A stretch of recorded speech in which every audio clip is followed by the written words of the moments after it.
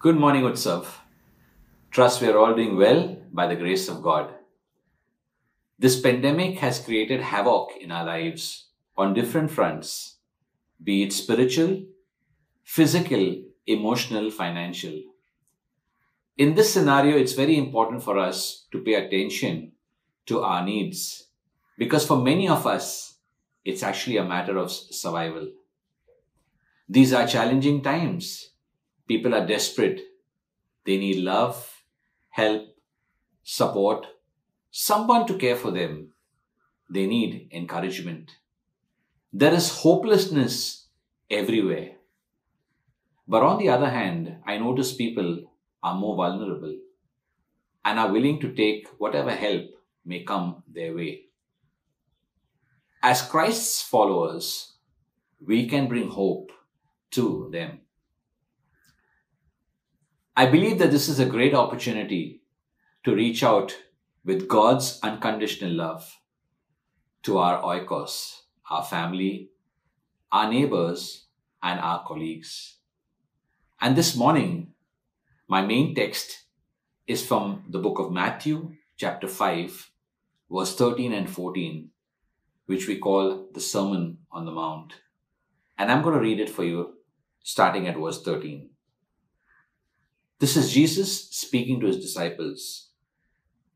Verse 13, you are the salt of the earth, but if the salt loses its flavor, how shall it be seasoned? It is then good for nothing but to be thrown out and trampled underfoot by men. You are the light of the world, a city that is set on a hill that cannot be hidden. In the Sermon on the Mount, Jesus is calling us, his disciples, to be the salt of the earth and the light of the world. This is a command that Jesus is giving us. And as Jesus' true disciples, he expects us to obey his command, not giving us much of an option. The second thing that we see here, Jesus talks about the salt and light having an ability to influence and bring transformation. As Jesus expects us to be an influence and an agent of transformation, both light and salt have an ability to influence and transform. The few properties that we can see of salt and light are: salt preserves, it purifies, it gives energy, it adds flavor, it heals.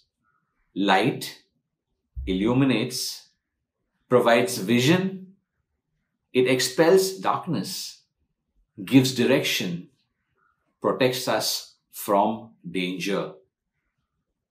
Psalm 119 verse 130 says, the entrance of your word gives light. It gives understanding to the simple.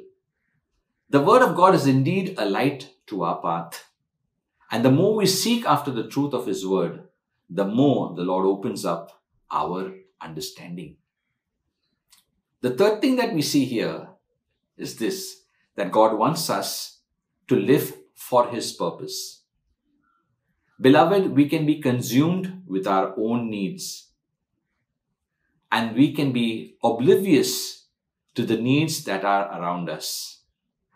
My life can become all about I, me, and myself, which can very often lead me away from what God's purpose is for my life.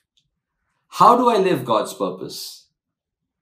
By loving people unconditionally, like the way Jesus has loved us. The fourth thing that we see here is we are created to do good works. Paul in Ephesians 2, 8, 9, he says that we've been saved by grace through faith, not by our works. Salvation is a gift. Beloved, none of us can earn salvation. But salvation is a gift from God. So nothing that we do or none of our works can earn us our salvation. But on the other hand, Ephesians chapter 2 verse 10 says, "For we are his workmanship, created in Christ Jesus for good works, which God prepared beforehand so that we could walk in them."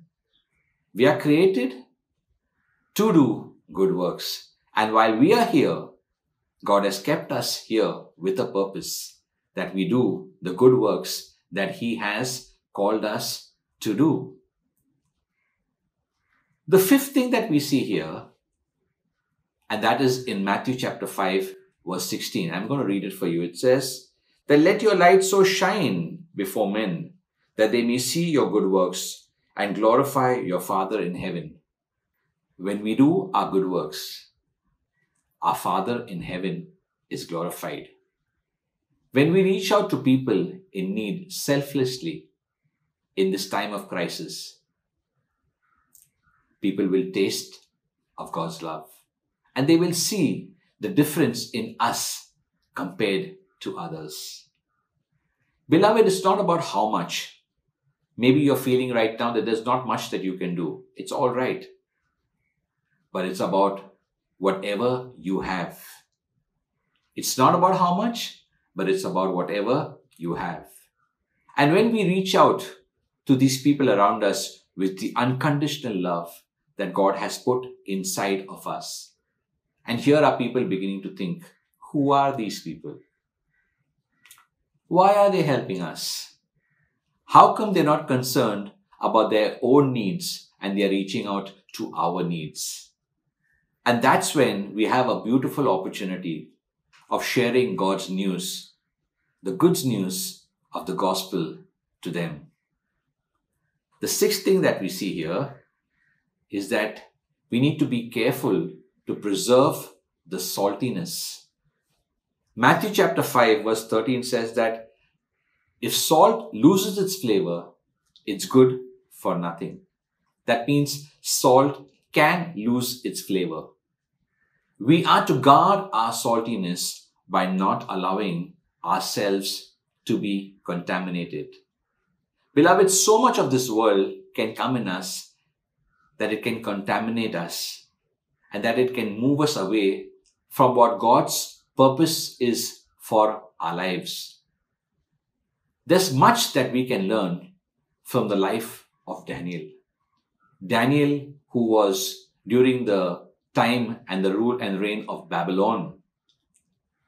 And we read in Daniel chapter 1 verse 8, it says Daniel had purposed in his heart not to defile himself with the king's delicacies. Daniel chapter 1 verse 17, it says that Daniel had been given a great ability to interpret dreams and visions.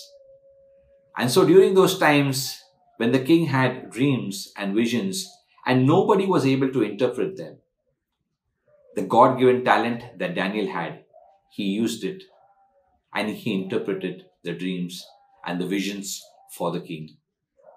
Once again we read that Daniel had 10 times better knowledge, skill, wisdom and understanding. We also see that as God began to lift up Daniel in the Babylonian Empire, Daniel had the best of food available. He had access to every good thing of the Babylonian Empire. Yet he guarded himself.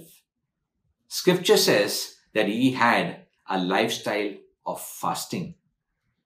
Daniel chapter 6 verse 10 says that Daniel, in the midst of everything, he always acknowledged his need for God. And he had a lifestyle of prayer. Daniel prayed 3 times a day, and it says it was his custom.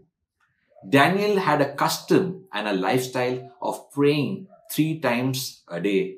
In spite of all the things that God did in Daniel's life, in spite of all that God lifted him up, Daniel always was humbled and acknowledged it was always God who lifted him up. In the midst of all his success, he didn't allow pride to take over, but he was always humbled before God. And Daniel never ever compromised. Beloved, in conclusion, I just want to tell you this morning that right now we have the greatest window of opportunity to share the love of God with others.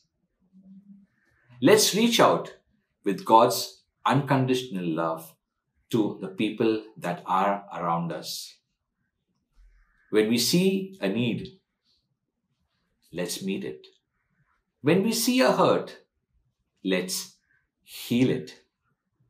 And at the end, I want to say this, that the life of Daniel was such an impact on the king of Babylon that this is the decree that King Darius made.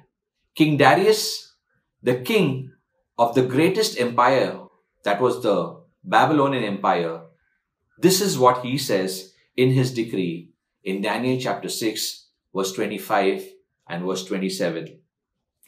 And then the King Darius wrote, "To all the people, nations, and languages that dwell in all the earth, peace be multiplied to you. I make a decree that in every dominion of my kingdom, men must tremble and fear before the God of Daniel. For he is the living God and steadfast forever. His kingdom is the one which shall not be destroyed, and his dominion shall endure to the end. He delivers and rescues, and he works signs and wonders in heaven and on earth, who has delivered Daniel from the power of the lions." Beloved, we see the impact that Daniel's life had on the king of Babylon. And I want to tell you this morning, even as it says in Matthew chapter 5, that we are called to be the salt of the earth, we are called to be the light of the world. Let us understand the purpose for which God has kept us here, to be an influence, to be an agent of transformation wherever God has kept us. Let's reach out to all the people that are around us with the love of God that God has filled us with that unconditional love. Amen. Let us pray. Father in heaven, we just want to thank you this morning for the meditation of your word. We thank you, Lord, that even as you have kept us here, you have given us this huge responsibility, Lord, and a command to be the light of the world and to be the salt of the earth. And Father, I pray that in all that is going around us and in the midst of all this pandemic, Lord, in the midst of all these challenges and struggles, that you will give us grace not to only look at our needs, but to be mindful of the needs that are around us, Lord. And God, I just pray that with the love that you have filled us, may we reach out with that same unconditional and selfless love to those people who are hurting around us, Lord Jesus. Give us grace, Lord, to reach out to all those needs that are around us, Lord Jesus. Father, we pray that you will use us, Lord. Use us as a community to reach out, Lord, and to fulfill, Lord, the purpose for which that you have kept us here, Lord Jesus. We thank you, Lord. We pray that in the days that lie ahead, Lord, that we will see the needs that are around and we will extend that helping hand, Lord, and love others around us, Lord Jesus. So that through all these good works, Lord, that your name alone will be glorified, Lord. This morning, we just thank you, Lord. We bless you. We give you glory. We give you praise, Lord. In Jesus' name, amen. May the Lord bless you.